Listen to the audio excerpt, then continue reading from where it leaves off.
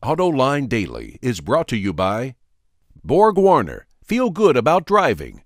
Bridgestone, your journey, our passion.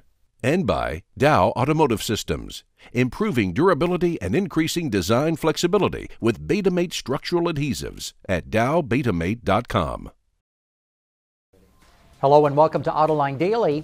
Has the success of the new C7 Corvette killed the SRT Viper? A source in the supplier industry tells AutoLine Daily that the Viper assembly plant will be shut down for 15 weeks. Chrysler says it will be shut down for 11 weeks starting the week of April 14. The plant was originally going to shut for only 8 weeks, but the shutdown was then extended as Viper sales have gone from bad to worse. The Conner assembly plant in Detroit, which makes the Viper, was tooled to build 2,000 Vipers a year. But last year, sales came to only 591 units, as reported by Wards. Last month, only 44 Vipers were sold, and inventory now stands at 412 days' worth of unsold cars. Maybe the success of the new Corvette has something to do with this. Last month, Chevrolet sold 2,438 Corvettes, up 148% from a year ago. The Corvette only has 34 days of inventory.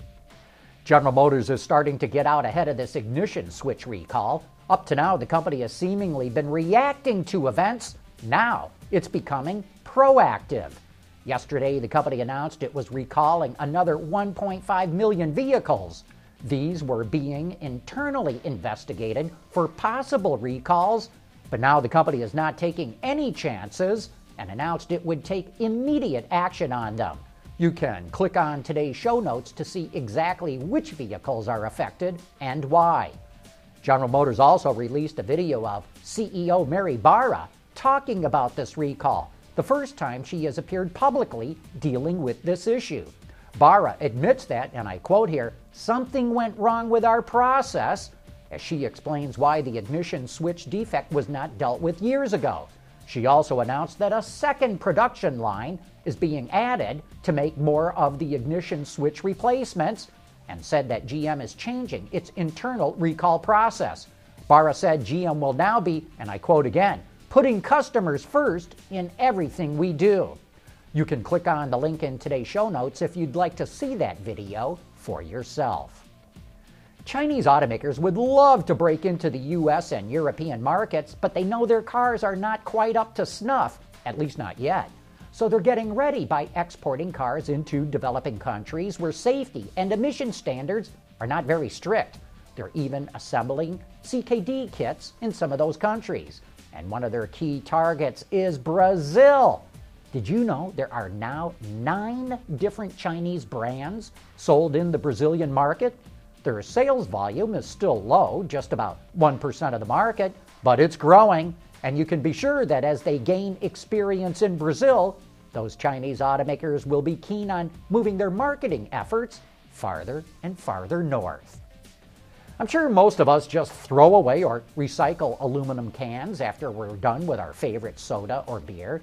But after a motorcycle accident left Sandy Sanderson with a broken wrist and a lot of free time, he decided to take his cans and make them into these little model cars. They're very detailed and must have taken days, if not weeks, to complete. The first model built featured the cans glued to cardboard for strength, but Sandy has since switched to superglue and balsa wood. Examples sell on his website for upwards of $2,000, but if you are a DIYer, you can purchase the blueprints for only $10.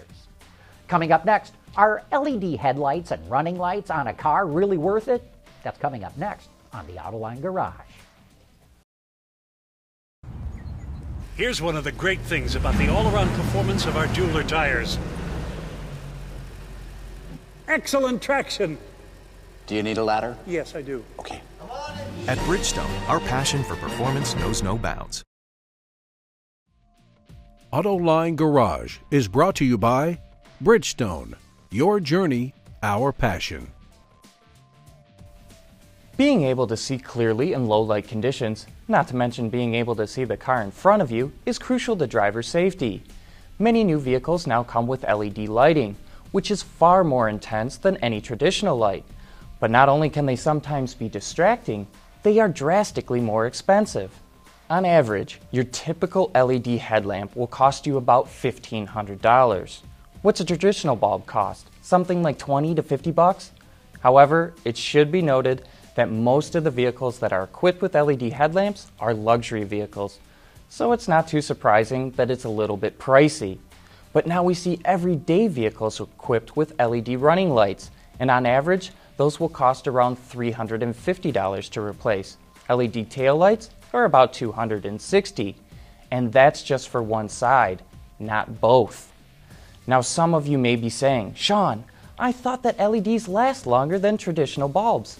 And you're right, they do. But it's not the diode itself that's failing.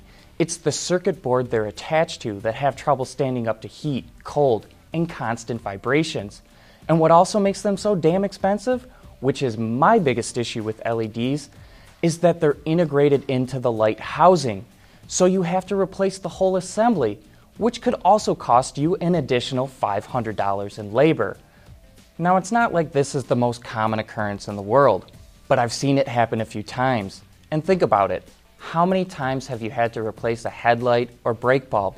Not very often, I'm sure. And I'm willing to bet that it doesn't come close to adding up to the cost of just one LED. So just like those 20-inch wheels, LEDs look great, but if they're really something that we need, then I think it's time for engineers to come up with a way to replace these things without having to replace the whole assembly. For Autoline Garage, I'm Sean McElroy.